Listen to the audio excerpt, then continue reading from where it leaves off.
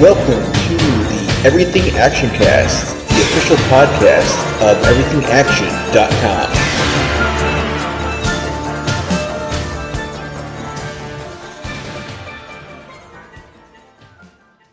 Hello and welcome to the Everything Actioncast podcast for the week of November 27th, 2023. I'm your host, Zach. And I'm your co-host, Chris. And we got a bunch of stuff to dive in this week, so let's jump right in. And we'll kick things off with the trailer for Ted, the TV series, not the movies. It's actually a prequel to the movies, where we're going back to 1993, where it's I think 16-year-old John, who's now played by Max Burkholder, and still friends with Ted, who I think in the first Ted they established like Ted was like a celebrity for like a little bit when he came to life, and now it's like post that now no one cares. They're just like a talking teddy bear. But then John's parents like forced Ted to go to school with John because to learn about the world and to get him out of the house. And so he just automatically became like an adult, a burnout. Yeah, a burnout adult. Yeah. So it's John and Ted in high school, and Ted like simultaneously helping and then also like horrifically embarrassing John in high school when he's trying to meet girls, and they're smoking weed for the first time and going to parties, and then Alana Ubach and Scott Grimes are playing John's parents, and Georgia Wiggins playing John's cousin Blair. And obviously, Seth MacFarlane's back as Ted for the voice. He's also writing, directing, and producing the series. And it's going to be a Peacock exclusive. It's going to be 7 episodes, all dropping on January 11th.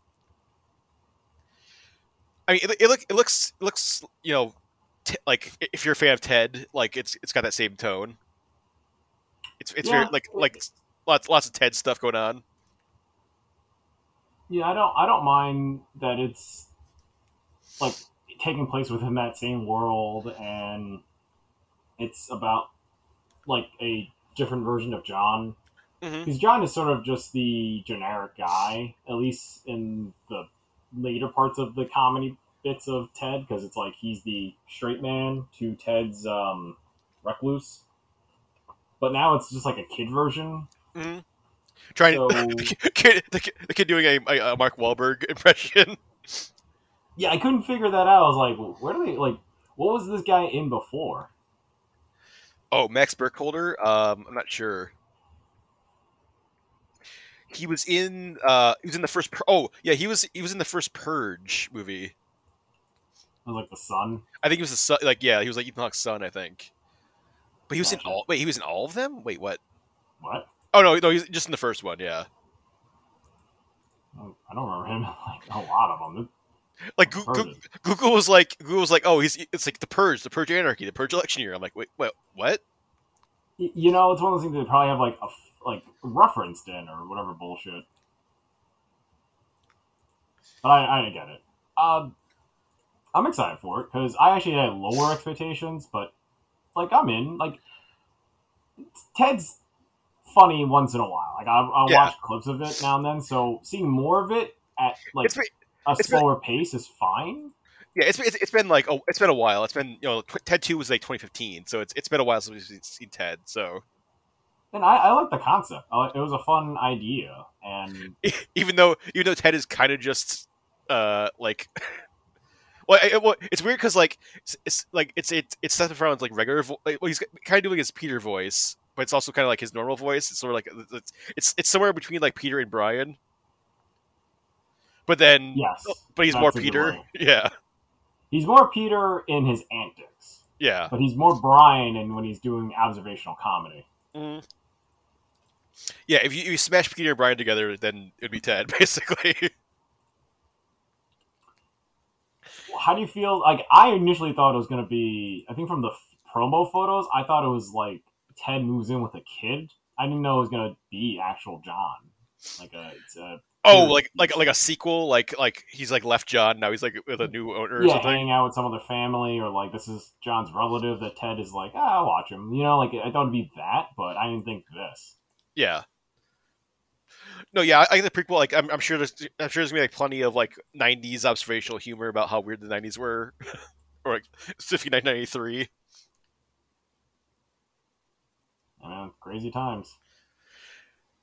But yeah, so that's January 11th. All 7 episodes on Peacock. So if you got your Peacock subscription, or if you don't have one, grab one, and you can check out Ted in January. So we also this week got word there's gonna be another spinoff from The Boys. So we got Gen V, like a month or two ago, and it was fantastic.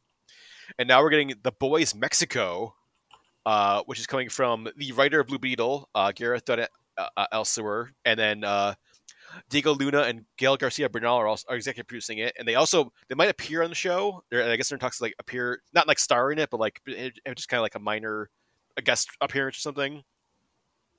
But yeah, no details about like what the show actually is or who like what the premise is going to be, but some sort of look into what uh Mexico is like in like the boys universe apparently.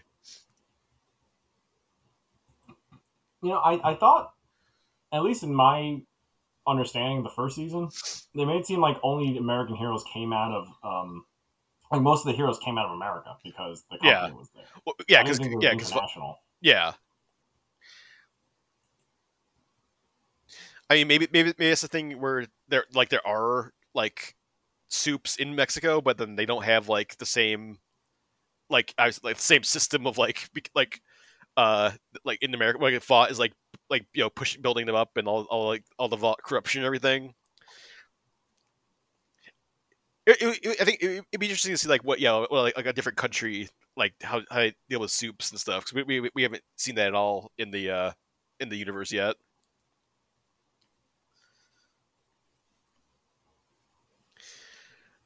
But yeah, I mean, pretty much there's no no casting, no details. This is like super early, but I mean, if it's like half as good as Gen V, like it'll still be still be pretty good. Yeah, because Gen V was fantastic. Have you seen Gen V yet, Chris, or no? Not yet. I have. Oh, all of it, Not all of it. I think but you started it. yeah. Okay. I think I mentioned it. hmm Yeah, that was great. I mean, even like the like animated anthology series was great. Like the Boys Presents Diabolical. Yeah, I kind of wish they. I don't know. There's part of me that wants them to be more comic book accurate in the animated, like more like a version of that. But I'll take it as shorts What was to it kind like? of get. The one short was like they like had like it was like comic accurate, kind of like Huey and stuff, right? Yep. Yeah, where like Simon Pegg was playing Huey, Yeah, like because that's what it looks like in the in the boys. book. Yeah, yeah. Mhm. So I was used to that. So like Mhm. I can accept the adaptation. I'm not gonna be like it has to look like that, or you know, I'm not gonna be happy about. I'm not gonna be like, oh, it's ruined for me. I'm gonna be, oh, I get it. But yeah, definitely excited to see more info. I mean, everything the boys like universe has done so far has been great. So hopefully this will continue that trend when it comes out. And speaking of Amazon stuff, we also got our first look at the Fallout series that's coming. It's going to come out April 12th next year. And so we got a bunch of photos, no trailer yet, but like just like kind of first look photos. I think courtesy of Vanity Fair had like a big article about it. And so yeah, this is coming from Jonathan Nolan and Lisa Joy, who obviously brought us Westworld and The Peripheral, which was on Amazon but got canceled. But and based on the games, although it's not based on a specific game, it's just based in like the universe of Fallout. So it's its own original story taking place in the Fallout universe. And I mean, it looks game accurate. Like all like the like Brotherhood of Steel and like Goggins is like a ghoul and like the vault and everything. It looks like the photos are great. Like they're like nailing the look of Fallout. Yeah, I like the attention to detail to it.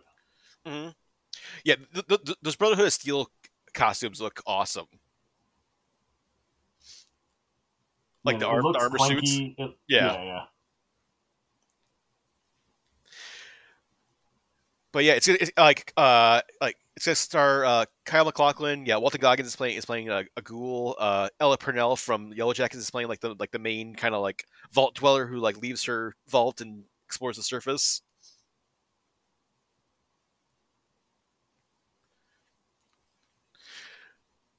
Yeah, I mean, hopefully, since we got these like first look pictures, hopefully we got a trailer soon because that's usually what the like process is. We get like a poster or like like photos, and then we get a trailer soon. So, uh, yeah, hopefully Prime Video will like drop something so we can actually like see this stuff in like motion soon. But based on these photos, I'm excited,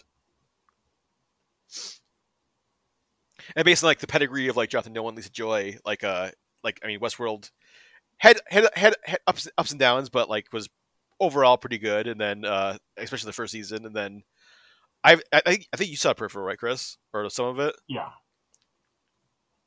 And I I was like, eh. oh, you didn't like it? Okay, so Did you watch it yet? I haven't seen it, and I mean, does it end on a cliffhanger, or does it end in like, kind of like a way where No, you're I like, didn't finish it. oh, I okay, didn't because like finish it. that's why I didn't start it because like it got canceled. I'm like, I'm not gonna start this thing if it like ends on a cliffhanger and it's never gonna get resolved.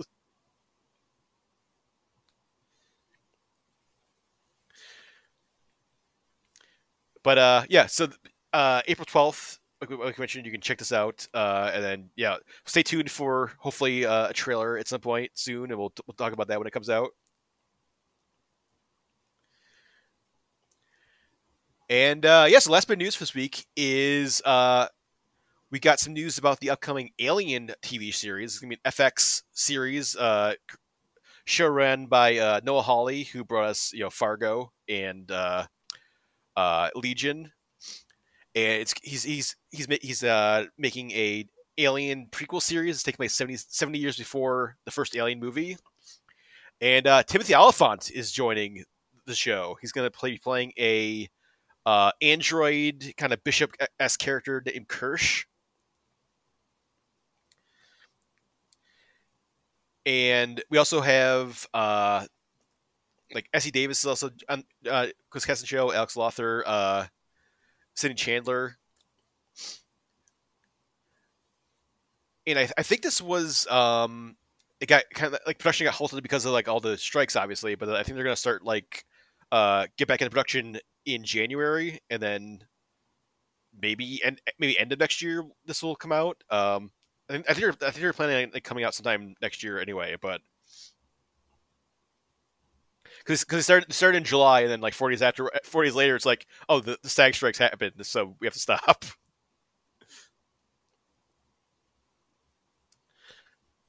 I'm curious, like 70 years before Alien, like what is? I mean, I guess we had Prometheus, we had the Alien Exodus, were prequels, but uh, yeah, just like 70 years before the Alien, like what was going on in like that universe. I guess the interesting thing is also, but is like it's also taking place on Earth, so it's like the first Alien franchise project to take place on Earth. So we'll finally get to see like what Earth is like in the Alien universe. Yeah, I'm wondering if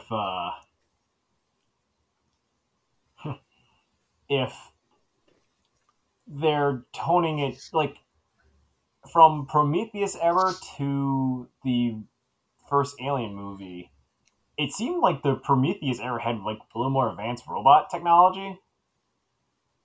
Oh, like David and stuff. Yeah, yeah. So like it's cool that it's a little retro because I think the Aliens one is the furthest timeline, right? Like the original Sigourney Weaver one. Well, it was. I mean, yeah. So Prometheus, Alien Exodus, and then Aliens, Alien Mm-hmm. 3, Alien Resurrection.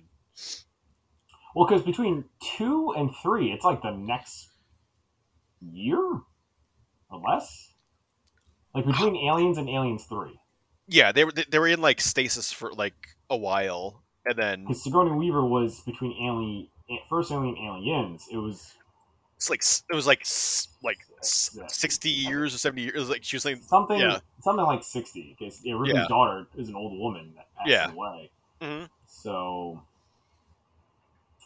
yeah, that's what I'm thinking. That's why Aliens 2 is more definitive of like the newer timeline, and Resurrection is out on its own bonkers, like 100 years after Aliens, or Alien, Hmm. and they refer to cloning technology. Yeah. But yeah, I'm for it. I kind of I didn't like Exodus, so Well, I mean, I trust Noah Hawley because, like, I mean, Fargo has been great. I mean, I'll talk about it in a little bit. Like, season 5 of Fargo started, and it's been pretty great so far. And then Legion's also fantastic. So, I mean, I trust him for like whatever his like crazy idea is for Alien.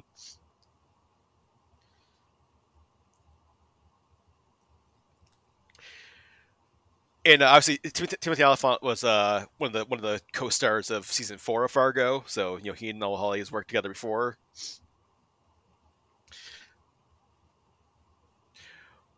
So yeah, we'll definitely keep an eye on this and see any sort of other developments. We'll definitely keep an eye on and get ready for it, and hopefully we'll see this maybe sometime next year on FX or FX on Hulu, wherever you want to check it out. So yes, that's it for news. So why don't you jump into show and tell? And Chris, I think you and I both saw Good Burger 2, the long awaited. I don't know if long awaited, but like long delayed sequel to Good Burger, 90s classic. oh yeah. It came out right before Thanksgiving last week on Paramount Plus.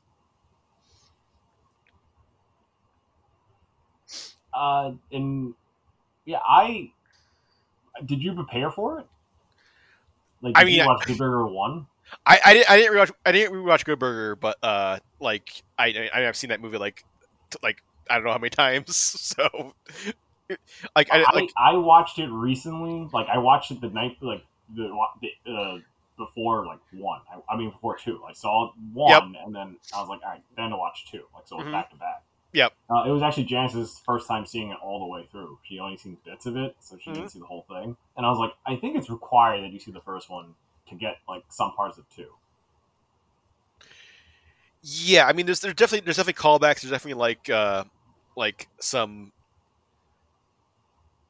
like yeah. I mean I mean definitely plot stuff later on where it's like the whole plot, like the plot is like ties all the way back to like the first one. Like it's like the villain is like getting revenge for what happened in the first movie.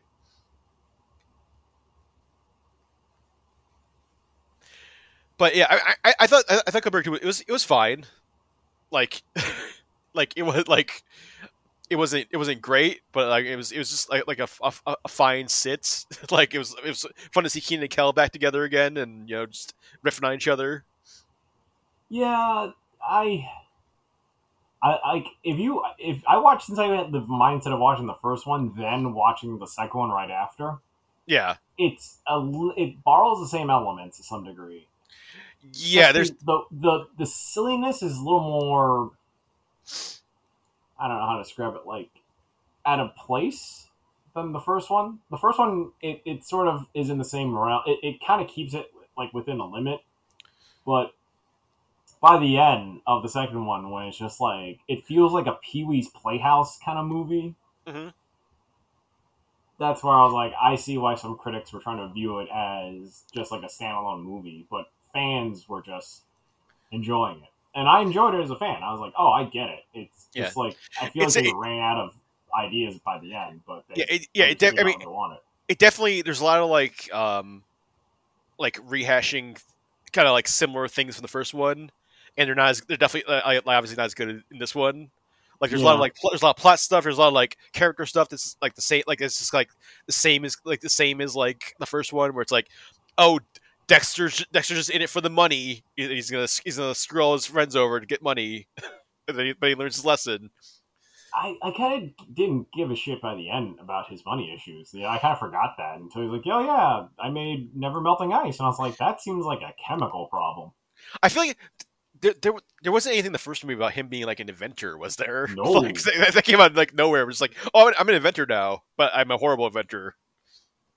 I understand if he was more of a finance guy and that went broke, or a crypto bro and that went broke. That makes more sense for his character, not a I want to. He's a you know um like a Selinsky kind yeah, of guy, and yeah, he made a Mhm. shrink ray. Yeah. Because in my head, I'm like, yeah, I was like, did I miss something? When did Keenan decide to, get? Is it a sub movie where he just became an inventor? Is he the same Yeah. character from Mighty Ducks, basically? And it's just like he took his fame and he converted it into like products, and he's been the spokesman for his like non-hockey products. I'm gonna put it out there. Mighty Ducks 2 is a part of Good Burger. It's like hmm Mighty Ducks 2, Good Burger 1, Mighty Ducks 3, then Good Burger 2. Well, because he was younger. He's younger in D2, so he lived in Minnesota and then he moved to California after Yeah, he D2 moved to and California. D3. Yeah. Well, did he have his so in the first movie they kind of get realistic about uh like Keenan's character not having his father, and then playing with the yo-yo, and then Kel gets the or like Ed gets the yo-yo, and he hmm shows that he genuinely cares, and then like it gets brought up in the first like minute, I think, not a minute, but like the first few moments of the second movie, and I was like, I would have been so lost because I totally forgot about that yo-yo. Yeah, they just bring it up with like no flashback or explanation. Just like, yeah, you remember the yo-yo for the first one? Like, Well, hopefully, no, Ed, there's a hallucination of Ed that's just like, hey, remember the yo-yo I gave you? And just leaves, yeah, and I was like, yeah, is he high? Like, Janice was like, oh, in Good Burger, Ed is just like a stoner and like a guy just tripping. You'll see at a fast food restaurant. I'm like, yeah, no, that's him. And hmm then after that, you're like, wait, like, I think this man's like special needs or something, but he's not. Like, it's so weird.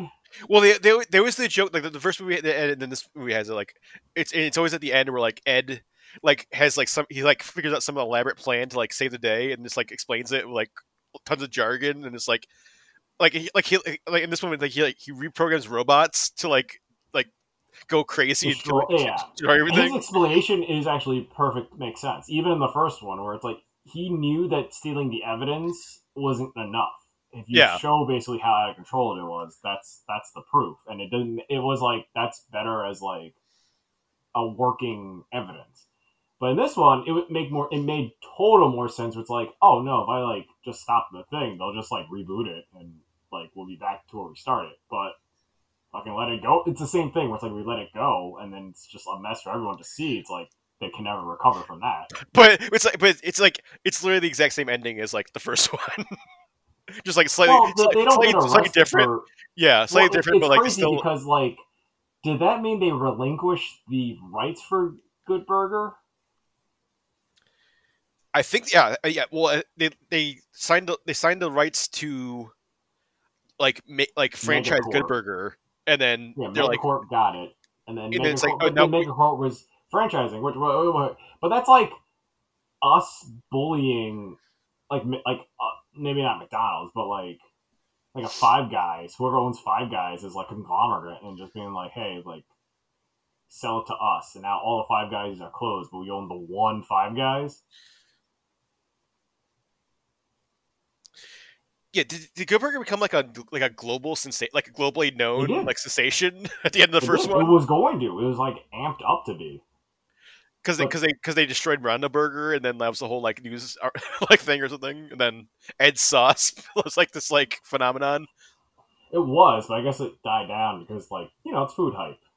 I always saw it as like it was like locally where like in like California wherever like in like Los Angeles wherever like that was like it was like a big like a big local sensation but Yeah, like I think it was a local sensation, but it never reached to some height. Except yeah the evil woman's plan was to now make it a global brand, which yeah again was there. It's just the Good Burger like, but in my head, and then it's the same thing. Of like, there's like this awesome goddamn. It's kind of like, to me, it's like Smash Burger and like Five Guys and Hmm.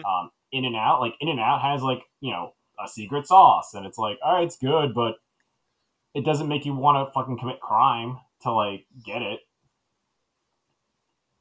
Where basically the woman did, like the true reason for everything was to just own the brand and then just like rub it in Ed's face, which I get it. As But revenge, then it's like because she's the brother of she's the the sister. Mondo Burger Kurt from the first movie. Yeah, Yeah, she's sister Kurt. Who I was wondering is like they only use like certain headshots from the first movie of him. yeah. And then I looked online and I was like, oh, he just retired from acting. He just looked like a 90s Mhm. guy until like the mid 2000s. And he realized, like, I don't think I want to keep doing this anymore. Yeah. And it was funny because I looked at that guy and that was the archetype for like the early 2000s, like, I guess like new metal wave. Not, I mean, like Yeah, punk, like punk yeah, pop. ska, like yeah. Yeah, so I looked at that and I was like, that Kurt, it was like ahead of his time. Because Like that movie came out in 1990, like, 6? 97. Shit. So that was like 90s transitioning into the early 2000s of that look. All he needed was like a fucking wallet chain and like a black and white belt. And Yeah. Kurt would fit in at any like ska concert slash like Sum 41 tour. But I mean, yeah, who in like this one, it was the what was it? Who, in the first one, like it was like oh yeah, it was less than Jake. Like did that like we're all dudes with Kel. Like holy crap, so that was less than Jake. yeah. I forgot that, man. And that's another thing in this one. There's not enough like iconic music things. No, it was like the who like it was like the DJ that was like a cameo. I Like don't DJ like Happy, whatever his name was. DJ like Young Gravy or whatever. Like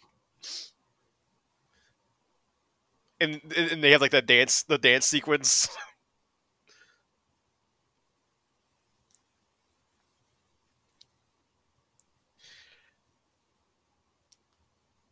But yeah, it was. I mean, yeah, it's like perfectly fine, but like it's all of it's kind of like just it's all kind of like not like it's like imitations of like things from the first one. And it's not as good.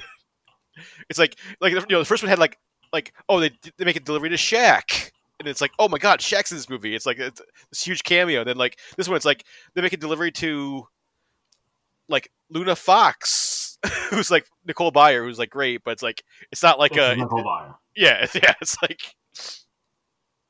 and then that whole like the weird like imagine like which is already a played out joke, but like where it's like all like the celebrities doing like Zoom call videos to like I be in. didn't know if that was like an actual like they wanted to be kind of a sincere version or something. I didn't understand what that was happening. I think it was supposed to be maybe like a parody of like the the Gal Gadot like Imagine video, which the boys already parodied too, and then that was like I think the boys did it perfectly because it was yeah like they were more sincere and it was like bad time. It was like super like ingenuine.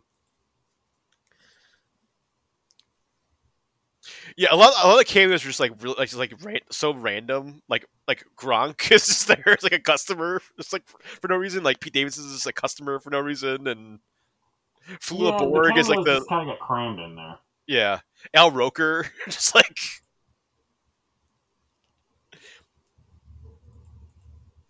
Yeah, why did Ed get on Al Roker? He just had a dream, right? yeah that was it was like that was when like Ed was like imagining like what else he could do besides be a good burger. He's like I could be like a weatherman or something like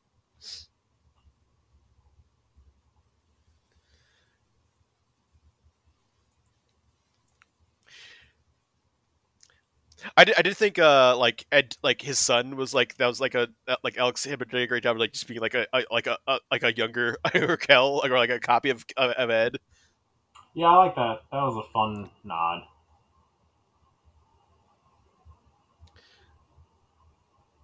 What did you think about oh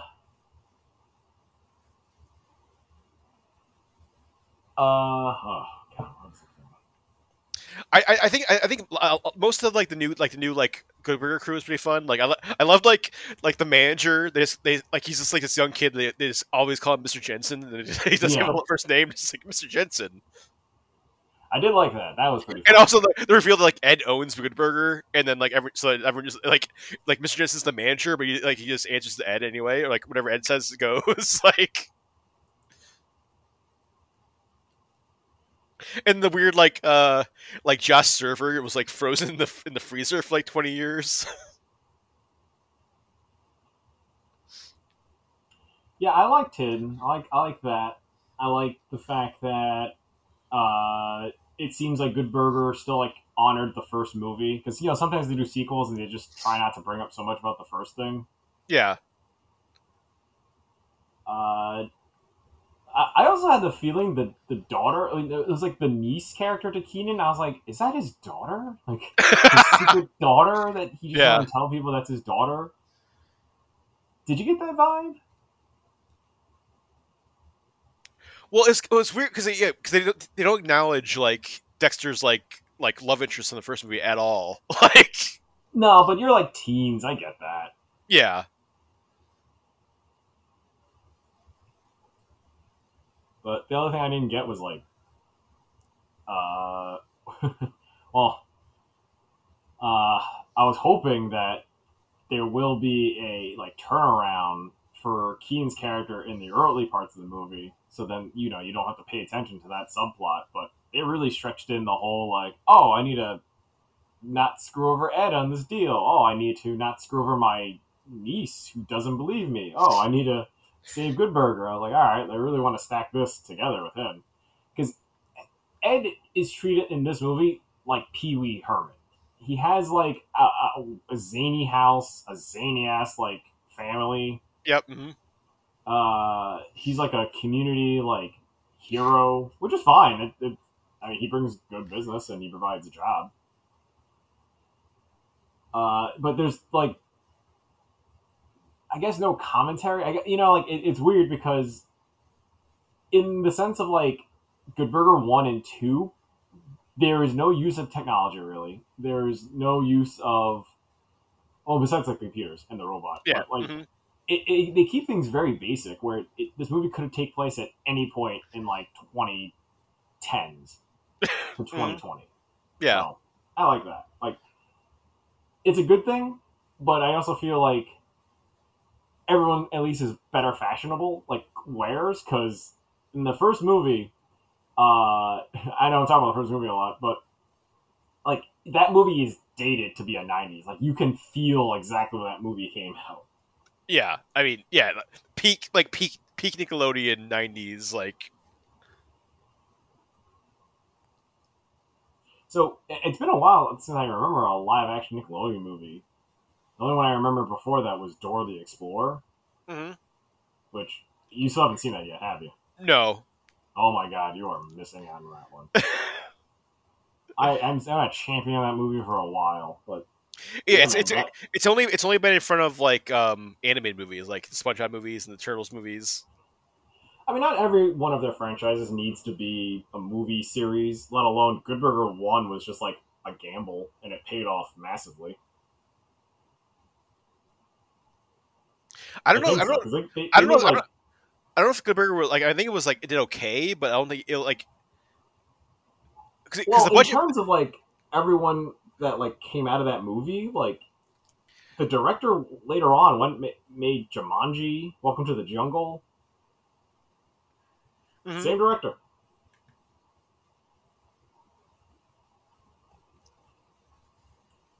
Keaton Kell were hot stars. Like Mhm. it was good. I always feel like Good Burger did a bit bigger than I thought like they were prepared for. Like it was, maybe it didn't do gangbusters and like revitalize things, but to a What? kid, like it was a decent movie and it still holds Well, I think up. it was fairly low budget, and then it made like enough to like it was like successful, but like like like critically it wasn't well received, but like it's Really? it's been a cult like it's very I think it's very similar to, like Space Jam, where it's like '90s kids like us, like we saw Space Jam, we saw Good Burger when we were like younger, and it's like we love them, but everyone else outside of like our age range hates them or like doesn't understand them. Dang. I think this is definitely better than Space Jam: A New Legacy, though. Good Burger 2 is definitely better than the second Space Jam movie.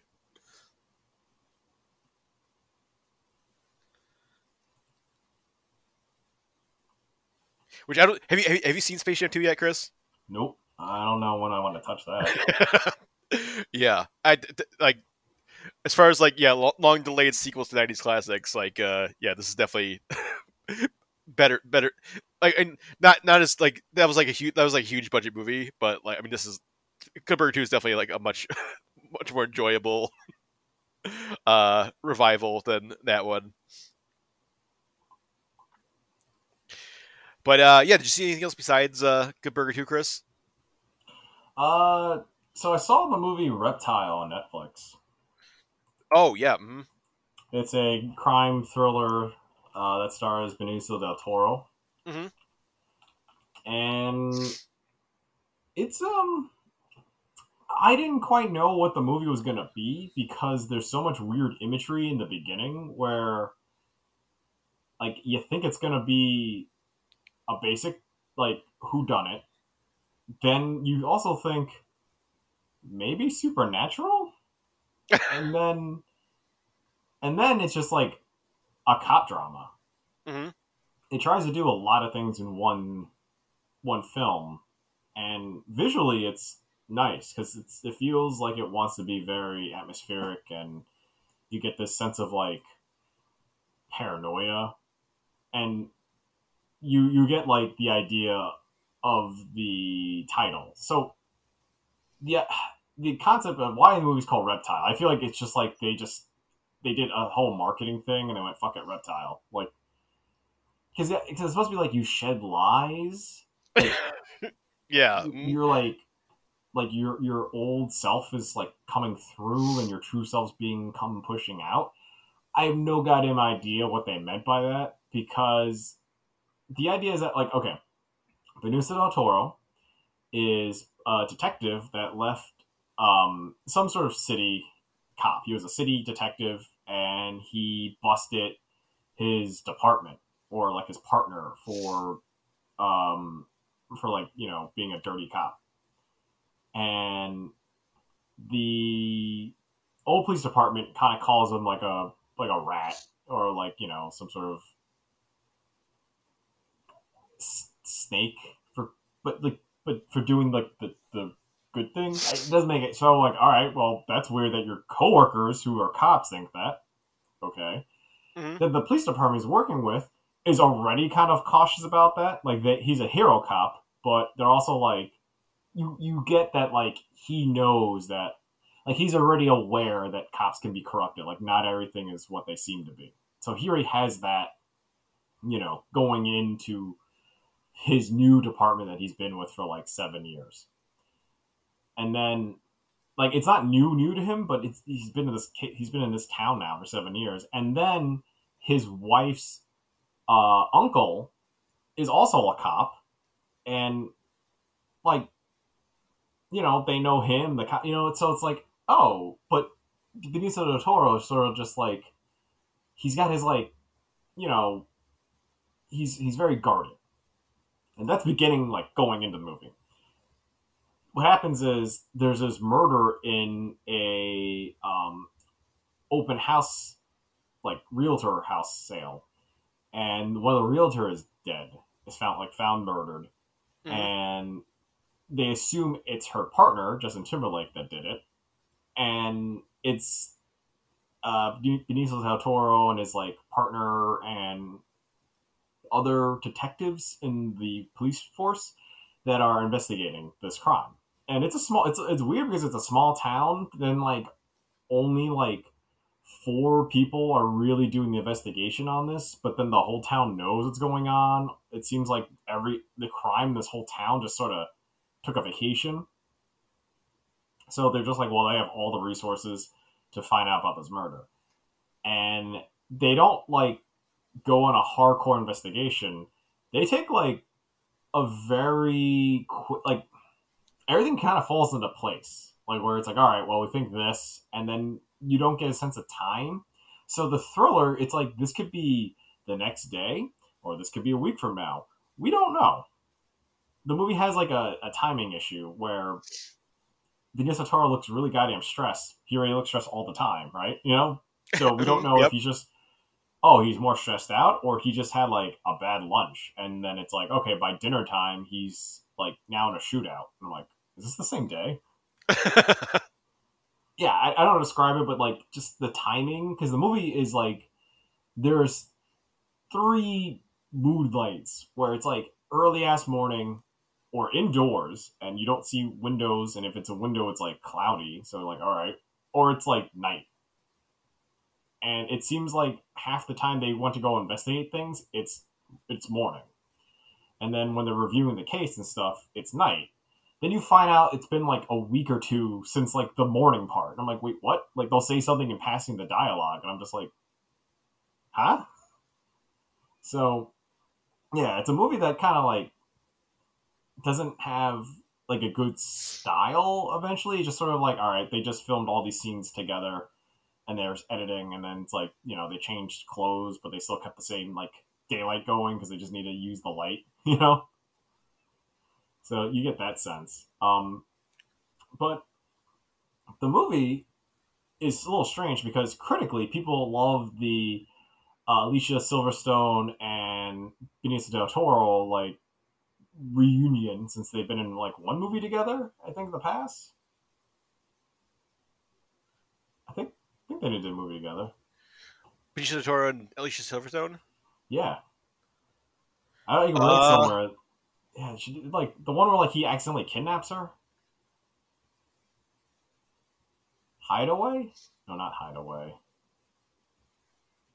I'm not sure. No. Definitely remember one movie where like Benicio del Toro was in. I think I'm like confusing. I'm like I was watching this movie thinking, yeah, okay, the movie's called Baggage, and yeah, okay, yeah. There's a movie that they were together Oh, in okay. 1997 called Excess Baggage, where basically Benicio del Toro is a car thief. He breaks into a car and steals it, and then the back seat is just the Silverstone, and he just like ends up like stealing. He just like they run away from like mob bosses or whatever, and they fall in love. So So it's a total like '90s movie. it sounds like it's this like almost the exact same movie as like what was it, the Charlie Sheen movie, like was it Chase or Yeah, same concept. mhm, He's like, and yeah, that one it was like Buffy. mhm. The actress Yeah, played Chris Buffy. Swanson. Yeah. Yep, same concept. So yeah, I remember seeing SS Baggage like a few times on TV. So I was like, oh, it's cool. Like, goddamn, almost 25 years later, you make a kind of like a what if this is them now, like as an older couple. But anyway, yeah, there's fun like chemistry between them, and but Benicio del Toro in this whole movie, he just wears black all the time and leather. Mhm. And I think they're in the South. I think they're in like Savannah. So I was like, It definitely seemed like I saw the trailer and it definitely seemed like it was like very like bayou esque, like I don't know if yeah. it's like fully bayou, but like swampy South kind of like. So that's what I'm saying. Like that's what I'm saying. I can't tell how slow and fast this town is. I can't tell time. It makes it seem like this is one crazy ass 3 days, but it's like longer than that. Uh, but then like it's a lot of almost like True Detective, kind of like piece of tutorial, putting together the pieces, getting the evidence, and stumbling onto things. I don't want to ruin a lot of it yet because it is fine. Like it's an okay movie. It's nothing too um like revolutionary for a crime thriller. It sticks to the basics. However, the idea of a reptile shedding the skin is thrown out the window like 20 minutes of the movie. At least that's my idea. Like they bring it back at the end, which I had to like Google because I was like trying to understand what the hell I'm seeing as a metaphor. I mean, if you want to hear spoilers just to understand what I mean, but that's on you if you want to watch the movie anytime soon. Mhm. Like, do you It's care? it's on my list, but like I mean, yeah, I don't care. Uh, he like washes his hands, Okay. and that's it.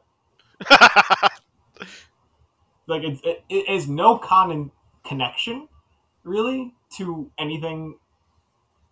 I mean, it is like a deeper meaning, but in terms of like,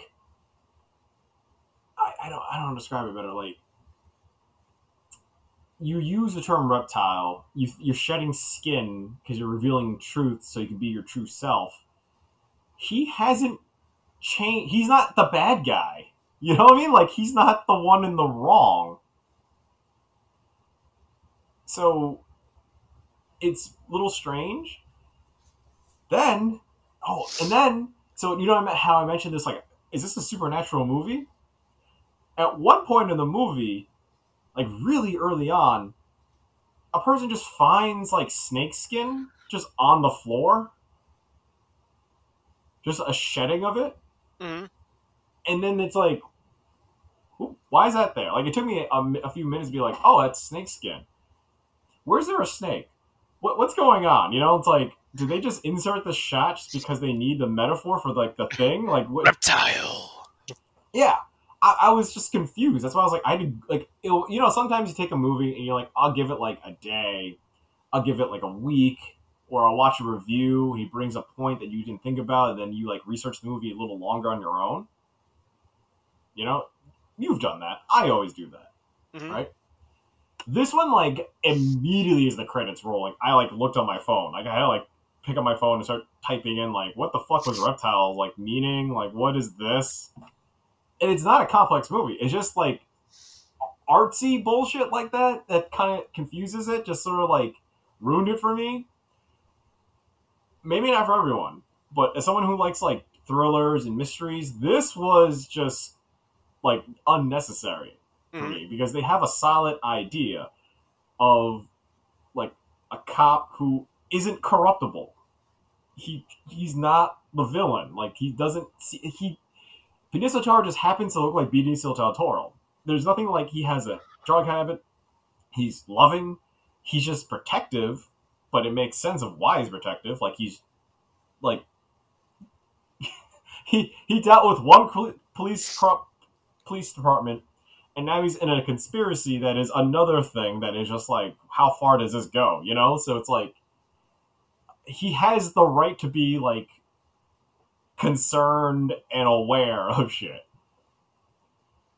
It's not like he was a carpenter or a plumber and stumbled into a murder mystery. He's a cop that solves murder mysteries, and he's in one, and he's just like, okay, you know, Hmm. people suck. But then it's like, oh, he should lighten up. It's like, no, he shouldn't. I don't know why you're saying this to him. It like it comes to like a very bizarre like thing where I get like he starts having trust issues because the evidence is stacking against certain ways, and he doesn't know like who's like involved and whatnot. But this happened to him already. Like, you know what I mean? Like, this isn't the first time it's happened. This is the second if you think about it.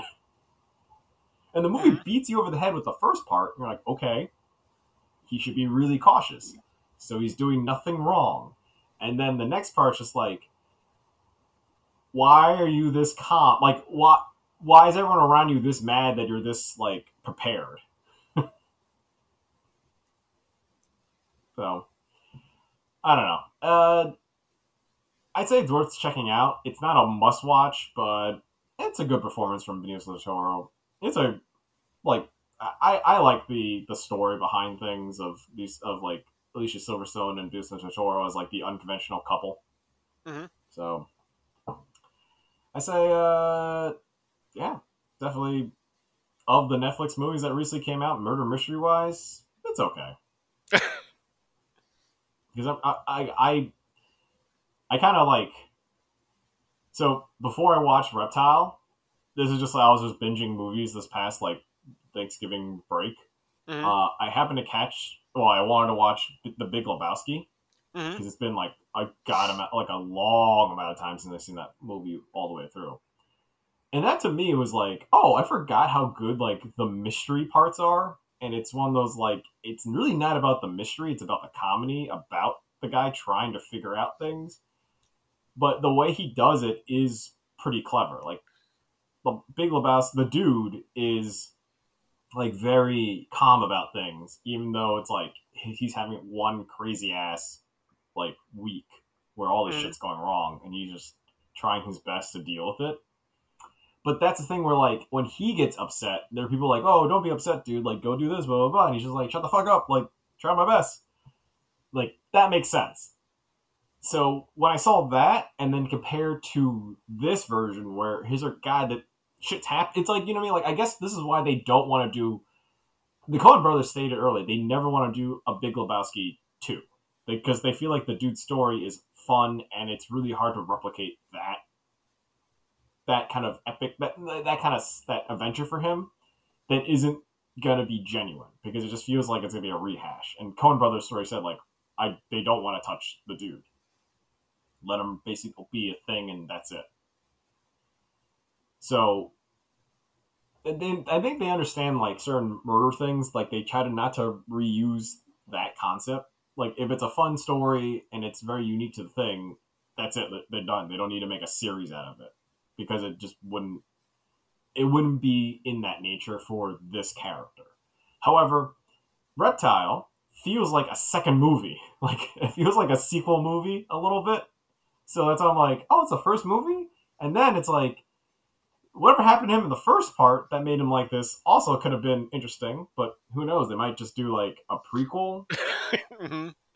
with a younger guy that looks like Benicio del Toro. Good luck with that. Yeah, good luck with that. Trying to find. Does he have a son? Can we clone him now and wait that 20 something years? Did you de-age Benicio del Toro? So you know what I mean. So I was like, huh. And for those kind of murder mysteries or just a mystery itself, I get it. But a detective like that, whose job is to solve mysteries, he is really like he comes in that case already half like kind of just like suspecting shit. Everyone's like, "Wow, you've got paranoia issues." Like, no, he doesn't. No, he doesn't. I don't know. No, another example, if you will. It's like a Knives Out movie, and you know, Blanc's already coming in, going like, yeah, no, this is shady as hell. Like, we should separate this and just like, you know, uh, try to figure something out. Which is Mm. that's why the cleverness of Glass Onion is that like he knows half of that what's going on is bullshit. You know, like I Mm. got into mystery movies, man. I got into Marvel. So yeah. So with that being said, like it's what I'm saying. Like Reptile is like mid tier. It's Mm. okay. It doesn't do anything wrong. It's just you kind of wish things were slightly better, or some of the reasonings behind it would be like a lot more like thought out. Yeah, the consensus I got from it, from like reviews and stuff, was like it's fine. Like they said, he's a new town detective that just moved there like that year. Mm. Fine, you know I get why no one is used to him. Say that, but you can't be like you've been here for like 7 years, and I'm like he's been on guard for 7 years. Okay, what did he do? Then they explain, and they're like, no, he's got a good point to be on guard. Let alone he was right. You know, like, it's just like no, he still is right. Oh, and the movie just sort of ends too. That's another part that's kind of a little upsetting. The movie just ends with just like a montage of just sort of like the consequences, but no like no like big explanation or like true like court cases or anything. It's sort of just like this is sort of what happens, and then it's inferred that basically that Benicio Toro gets to like enjoy his skin. I'm like, what is happening? So yeah, all right, that's it for me. Okay. Well, you mentioned the Big Lebowski, so I'll dive into another Coen Brothers. Well, Coen Brothers Jason, like inspired by Coen Brothers. So it also alluded to it earlier, but Fargo season 5 has started. Thanksgiving week it had 2 episodes, and then we're up to 3 episodes now. And it's been, I think the last season was 2020, so it's been 3 years since a season of Fargo. And so far, this one definitely seems like a big kind of return to form. Like season 4 was okay, but like it definitely was like it felt like a step down from like the previous seasons. This feels like back to like prime Fargo, like what like season 1, 2 Fargo so far. Um, and yeah, so basically it's set in 2019, so it's a modern day Fargo. It seems like Fargo has been like every other season is like either it's a modern day or like it's like a period piece one. Mm-hmm. So season 4 was I think it was like in the 70s or 60s. It was like the Chris Rock episode season where it was like Is that the one you they know, traded sons? the gang. Yeah, the Trade Sons is like the gang war in Kansas City. Um, so this one's taking place in 2019, and Juno Temple stars in it, and she's this basically like seemingly ordinary Minnesota housewife. The full Minnesota accents and everything.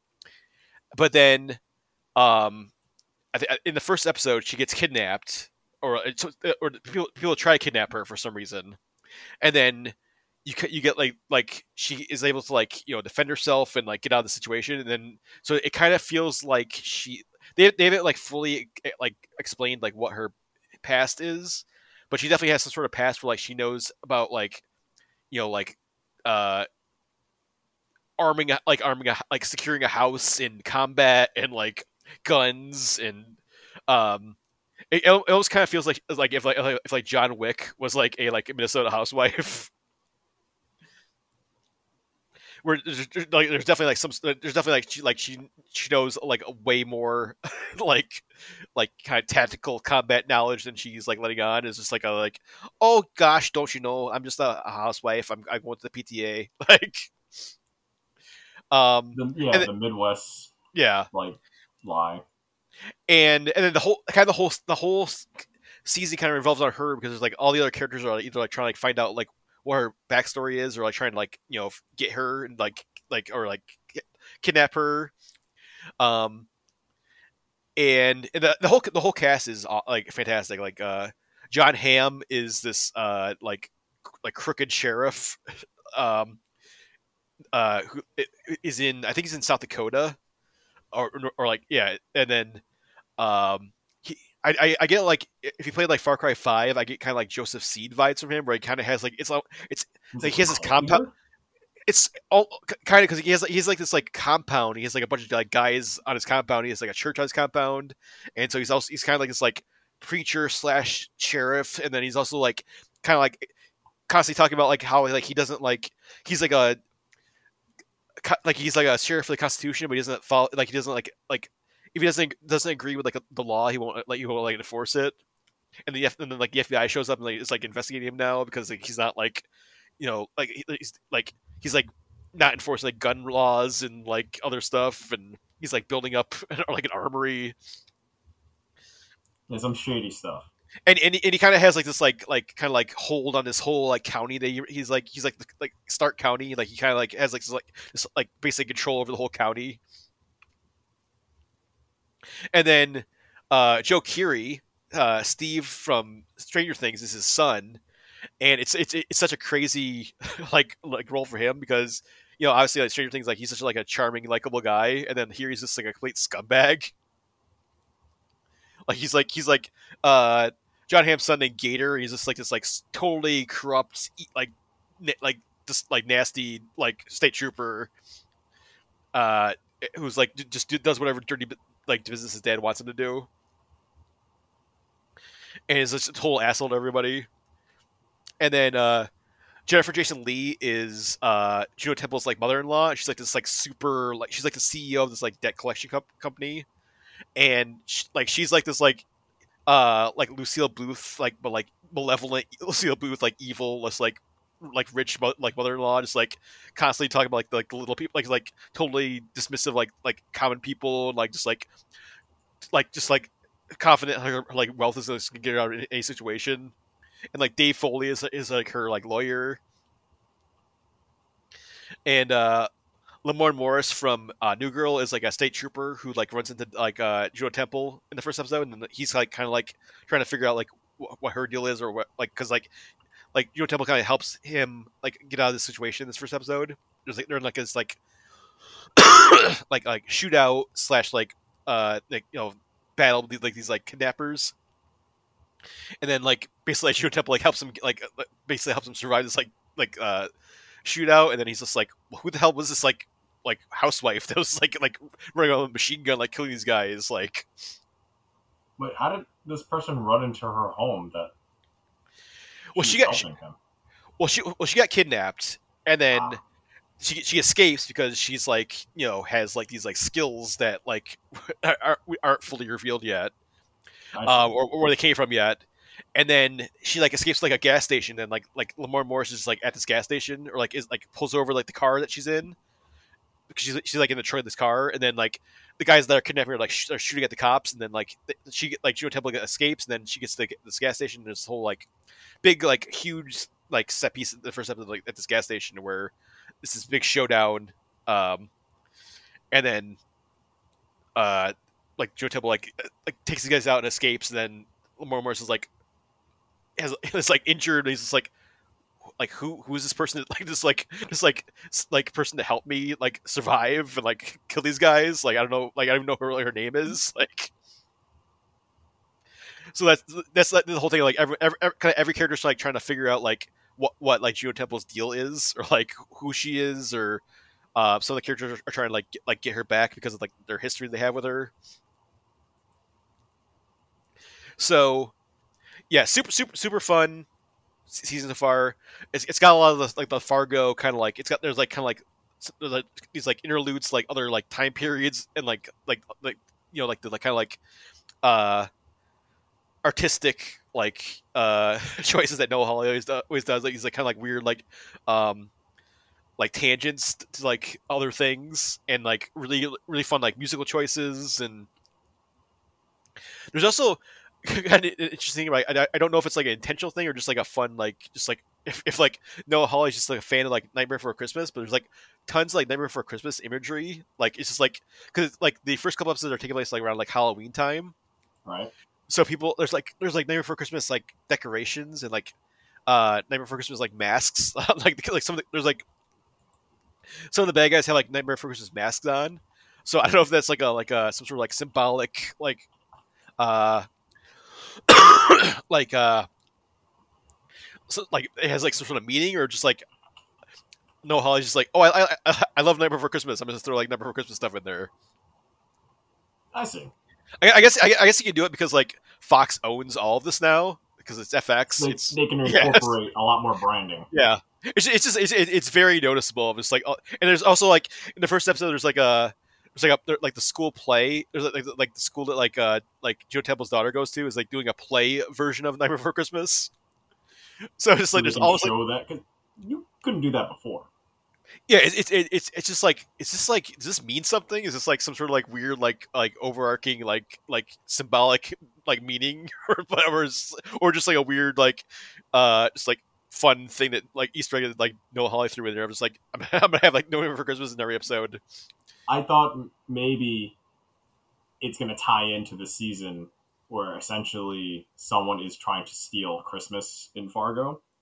They're trying Maybe, for yeah. a crazy theme. John Hamm's Oogie Boogie. Like Essentially, is he a bag of bugs tied together inside of him?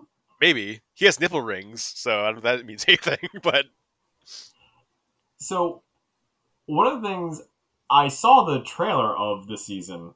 mhm. I did not think this was Fargo. I thought it was another separate series because the tone is completely different from the usual mob boss like arcs. Well, I mean, once you start watching it, it's very far. Like it's got it's got the Minnesota, like everyone's got Minnesota accents. It's got It's the same town, right? I mean, it's the same state. I mean, it's all like Minnesota, Oh, North Dakota, South Dakota, that area. Um, I'm just familiar with a few of the seasons. mhm. I need to sit there and just marathon through a few of these. Yeah. Like start watching it, invest the time. Oh, The there's definitely Risha Morjani, who was on she was on like Never Have I Ever and like a bunch of other TV shows. Like I think she's on like Mini Project and stuff. Um, she's definitely like the Marge like of like the Frances McDormand character. Like she's like the cop is trying to like the honest cop who's trying to figure out what the hell's going on. The yokel cop. Yeah, but super smart, super intelligent. Like super is like not gonna let any of these like weird characters like pulling over on her. Like, but Did she also but like she has a like a super like the full, like crazy super like Minnesota accent. Like but remind me if I'm wrong about this. Did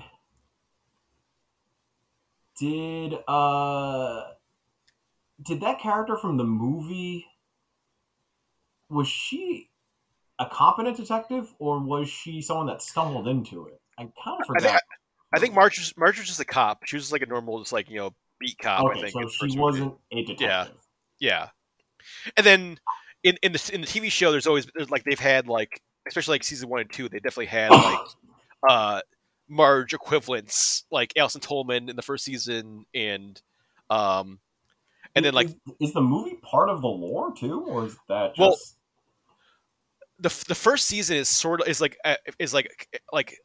very like loosely it's like kind of like retelling the like it's like a remake but like or remix of the first movie because it's like you know uh like Martin Freeman is basically Martin Freeman is basically playing the like William H Macy character from Fargo, or ah, like that vibe? it's based on like It seemed very similar. he's based on Jerry from like the original movie, and it's like the kind of premise is the same of like he's like trying to like do this like insurance scam and like wants to get rid of his wife and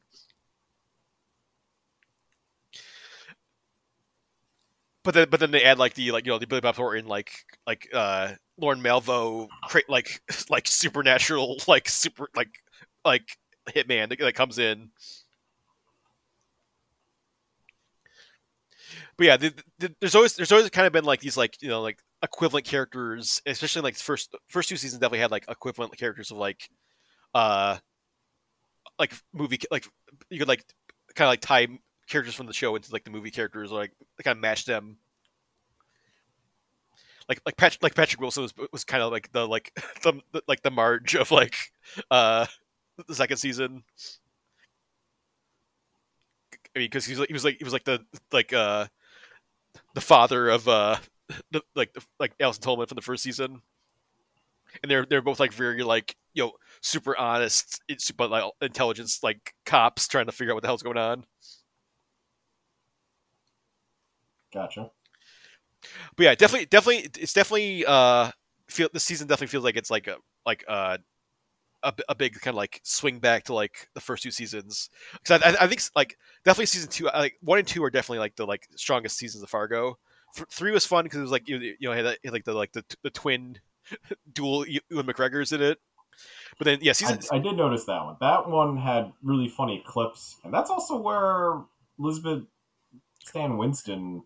Mary Elizabeth Winstead that like Yeah. I think that's where they met and like got married or whatever. So Yep. And I was like, oh, there goes my chance.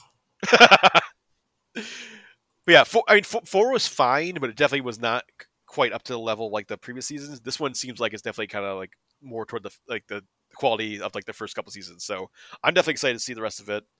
It's going to be 10 episodes. It's going to wrap up in like January next year. So definitely check it out if you haven't seen it yet. If you haven't seen any Fargo, I mean, go check out like just start watching it from the beginning. Even though you can jump into like pretty much any season of Fargo because it's all like self-contained. Like it doesn't 1 and 2 are like yeah. If you watch 1 and 2, because 2 is like a prequel, is like a prequel to 1. But then 3 and 4 are like totally self-contained. There's like no connection to any previous seasons, and this one has no connection to the previous seasons. So you could jump in this season without having to watch any previous seasons, like just like and to be perfectly fine. And then the other thing I watched Expend4bles, um, aka Expend4bles 4, Ooh. which oh boy, everything you've heard is true. Is it really that bad? it is terrible. The only part I heard, which is not really a spoiler because it's so gimmicky, where like Barney just sort of exits the movie and then just reappears at the end for just no reason. Yeah, I don't know if Stallone was filming Tulsa King or what the hell was going on, but like, yeah, he like Barney pieces out like 20 minutes in this movie and then does not appear again until like the last 10 minutes. And there's a crazy like plot explanation for why that is, which I won't spoil if you don't want to hear it. But No, yeah, I don't give a shit. I'm not gonna see it for okay, a yeah. while. So yes, so spoilers for Expendables 4. So in the first big action sequence where the Expendables are, they head to Libya because Iko Uwe is this leader of this mercenary army that's trying to like get like they're trying to get like nuclear detonator keys or something from Libya, this like Libyan general, and then the CIA sends the Expendables to stop them. But then in the process of trying to get these like keys, these like or stop the Iko Uwe, Barney's in like he's in the Expendables plane, like they're like their classic like propeller, like their big BC-2 or whatever that is, and he gets shot down and it crashes, and then they're like, "Oh, Barney's dead." There's like a charred corpse in the plane, and they're like, and all like other Expendables are like, "Oh fuck, Barney's dead." But then when you get to the end, it's like, "Oh no, he faked his death." Like Well, he's okay, so but whoever's dead, who was that? it's there's a guy basically like, the way they like reintroduced like Barney and Jason Statham like and Lee like so Statham and Stallone in this movie is Stallone like lost his ring in like an arm wrestling or like it's some sort of like uh you know in this bar he was drunk, he lost his ring, and then he has like Statham come with him to this bar, and they like Statham like beats the shit out of those guys and they get the ring back, and then one of the guys that like that like Barney like lost his ring to, he like knocks him out and puts him in the plane apparently, and then like that guy is like the corpse in the plane. Wait, it was an unconscious man that This died this unaware. this asshole in the bar that the part that they didn't like, they put him in, they like Barney like somehow locked him in, like kept him unconscious for like hours on this whole this like trip to Libya, and then planned on like faking his death and like put him in the cockpit and then like like kill this like somewhat innocent man. Rando thug. Yeah, this random thug that he didn't like, and then that guy is like a burned corpse in Libya. What? Yeah, it makes no good. Like it's almost the same level explanation of like when the Han came back to like Fast and Furious and just like, oh, it was Mr. Nobody magic. It's just like Statham's just like, yeah, I faked my death.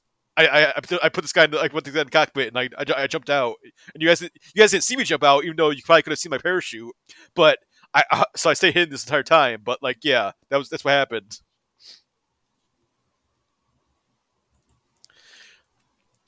And this movie also like this movie costs $100 million. It feels extremely cheap.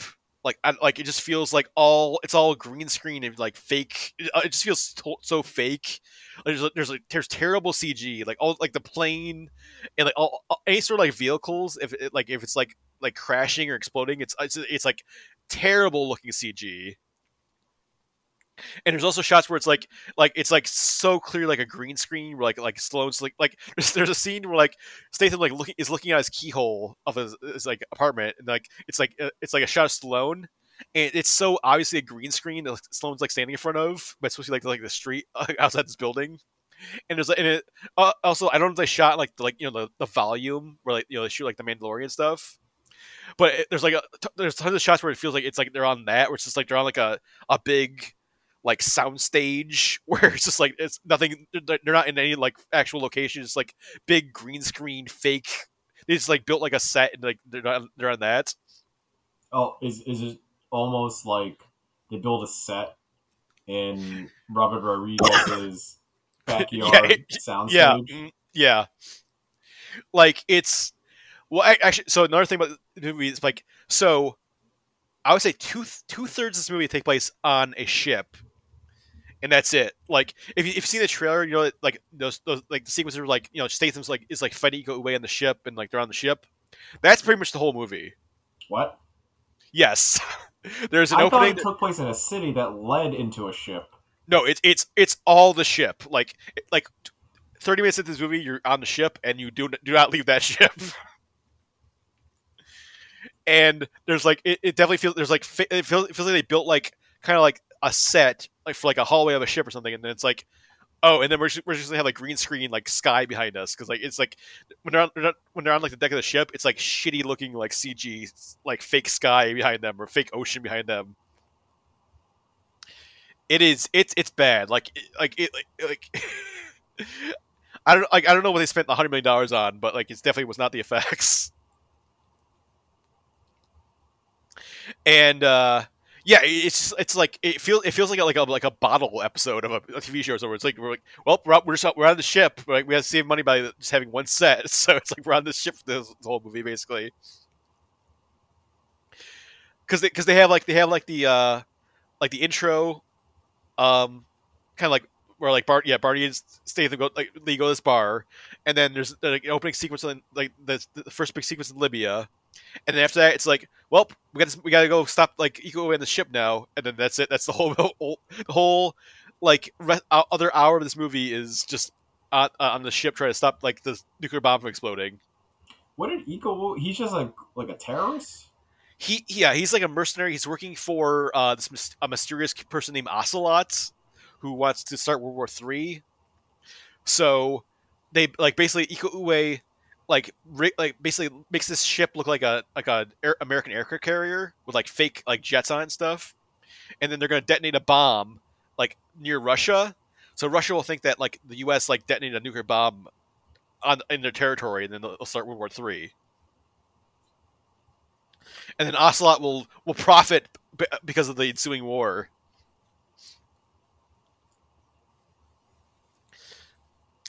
And yeah, so they say to stop like World War III from happening, but it feels so like small scale compared to the other like Expendables movies, and it's just like there's like it feels like there's like barely any like actual like practical effects or like practical stunts or like especially compared to like two like one and two.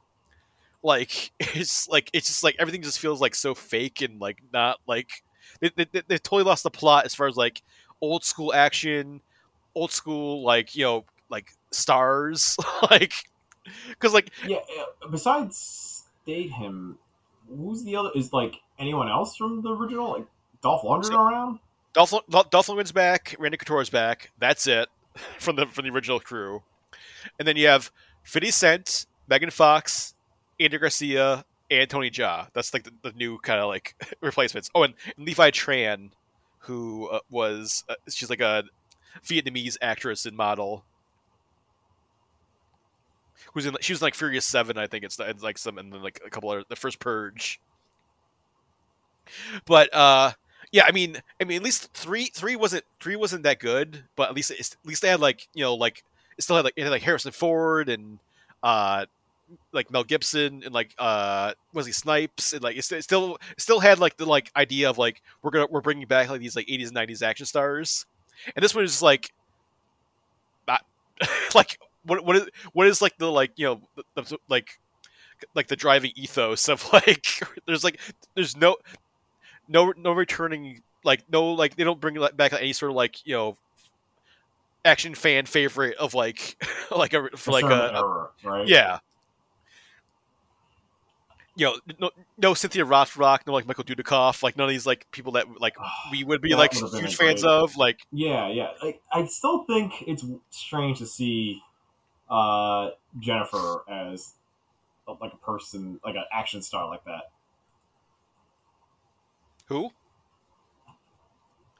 Megan Fox. yeah I was gonna Jennifer No, there's no I'm sorry. Jennifer in this movie yeah No, I'm thinking of someone else. But yeah, Megan Fox. I'm thinking Jennifer's body. That's why. yeah yeah and Megan Fox isn't even that great in this movie like I feel like she was like way better in like that movie Rogue like that like the Killer Lion movie like she was like way more of a convincing like action hero like in that one like she's just like she just barely does anything in this movie, and they also like make her like for God knows what reason like they make her like the team leader after Barney's death where it's like well Megan Fox is in charge now. Why? because I guess because she works for the CIA, and like I guess Andy Garcia is like also works for the CIA, so he's like their boss, I guess, and he's just like, well, my CIA operative Megan Fox is in charge now, so So wherever she says and goes. everyone else is just like, all right, fine, whatever, I don't care, like.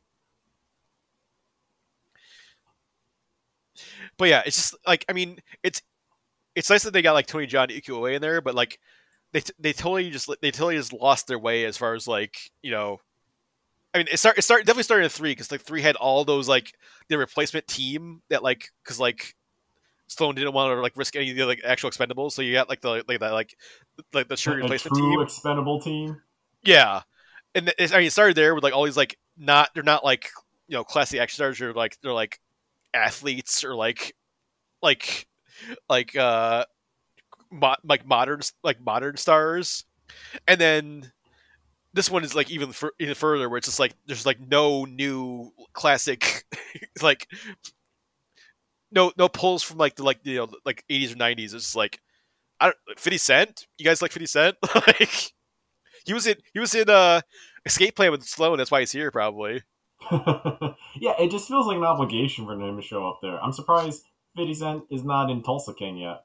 Yeah, it's also like if Stallone was gonna bail out so quick, like I don't like why would he even like because he's like an executive like I don't feel like well actually I don't think he wrote or like produced this. I think it was like this is like a Statham produced joint, so I wonder if this is like more of like a Statham thing. I'm like I want to make a Spaceballs 4, and then someone was like, all right, I'll be in it for like 20 minutes. I go back. I got Tulsa King now.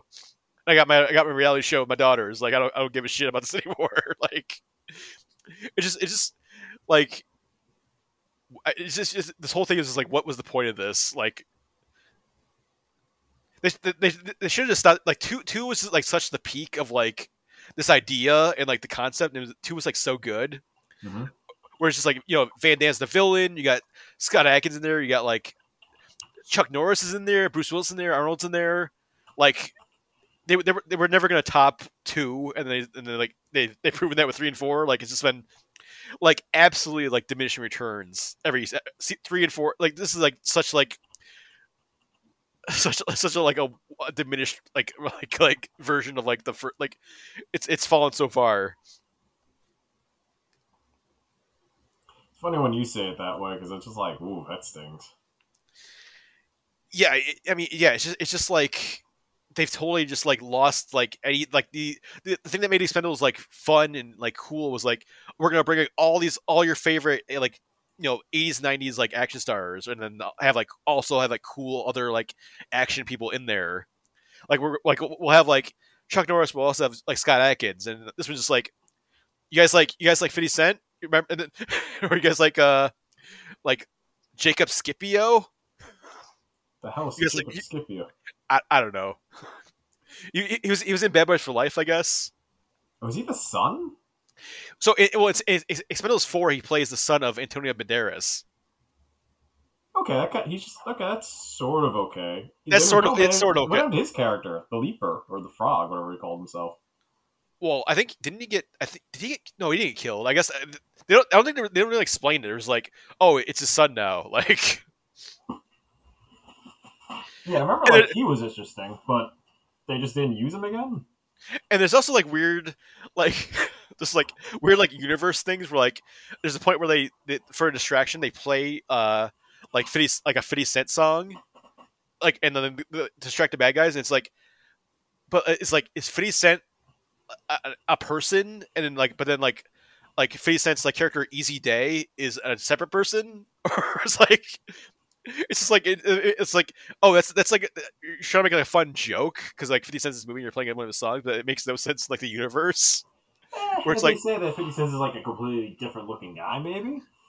yeah it's like when like remember when like Chappie when like Diane Ward like played like their own song and they wore their own clothes but they weren't Diane Ward. Oh, but they blankly were. Yeah. Yeah, no, that's even more confusing. And also like 50 Cent is such like a like I think they're trying to set him up as like the Terry Crews replacement, but it's just like What? because like Terry Crews is in the back, Wesley Snipes is in the back, and then they just like throw 50 Cent in there as like this like, oh, he's like this guy, this like our new guy, Easy Day, but he has like no defining characteristic. Like he He's has not, like he's not the strong guy. yeah, he's not the strong guy. He doesn't have like a special weapon. He's just like, hey, it's me, 50 Cent. I'm here. I'm I'm shooting a a gun. token black Whatever. guy. Like, Yeah, don't say it like that, Fitty. yeah. I mean, at least like Dolph. I think Dolph gets like the most like fun stuff to do because um, like his like Gunner is like he has to like wear glasses now because he's getting older and he's like wearing he's wearing like a wig like this like terrible looking wig because like his like internet girlfriend likes this like hair long and then like he's like trying to be like he's been sober for like a bunch of years now. So That's he's actually like the pretty most funny. he's got the most like fun like character stuff, but like that's like he's like the only one that has like any sort of like interesting thing. I don't know. I didn't mind that because the fact that he kind of changes with the times is pretty hilarious. Yeah. And he's doing it for like the wrong reasons. And then you get a couple there's like a couple of glimmers of like there's like a cool somewhat cool like equal way Jason Statham fight. You get like kind of a cool Tony Jaa Levi Tran versus like a random like other like martial arts guy fight. But I mean the action's all kind of like just like very generic most of the time, and it's not shot very well. It's the guy who directed like Act of Valor. Remember that, like the Navy SEAL movie, which actually Oh yeah, I remember Active Valor. and also like the Need for Speed movie. So Wait, same guy? Scott Woe. Um, so he's the director, and then most recently he directed before Expend4bles 4. He directed Hidden Strike, the John Cena Jackie Chan movie. Still need to see that one. I still need to say it too. I've heard very mixed things. Either like it's like crazy and fun or terrible. But that was supposed to be a Stallone Jackie Chan movie apparently when it first started. But that would have been yeah, awesome. but then like Stallone had to back out so that John Cena stepped in. I would have loved to see like Stallone and Jackie Chan. It's like two different types of physical comedy they can offer. Damn. But yeah, Expend4bles 4, like, yeah, just such a wait. I don't know why they even tried to do it after like because Expend4bles 3 like didn't do well financially or critically, so I don't know what the driving force was like make a fourth one. But yeah, I mean, this if this doesn't kill a franchise, I don't know what will. Because like I don't see them making a fifth one at all. Especially That's like saying something for us as like Expendable fans. yeah, Action fans. unless they make a fifth one, it's like oh here's like yeah like all these like old school like we said like Cynthia Rothrock and like Michael Dudikoff and like Jess Speakman and all these other like Olivia Grenier and like all these other like it's still like a ton of like old school people in there. Even throw the girl from Chocolate. Yeah. But yeah, I mean, this Expend4bles 4 is so badly like there's no way like there's no way they're gonna make another one. But it's just like a disappointing like whimper end to the franchise. I would be interested like if you see Chris just like get your like take on it. Just like if it's Where is it streaming?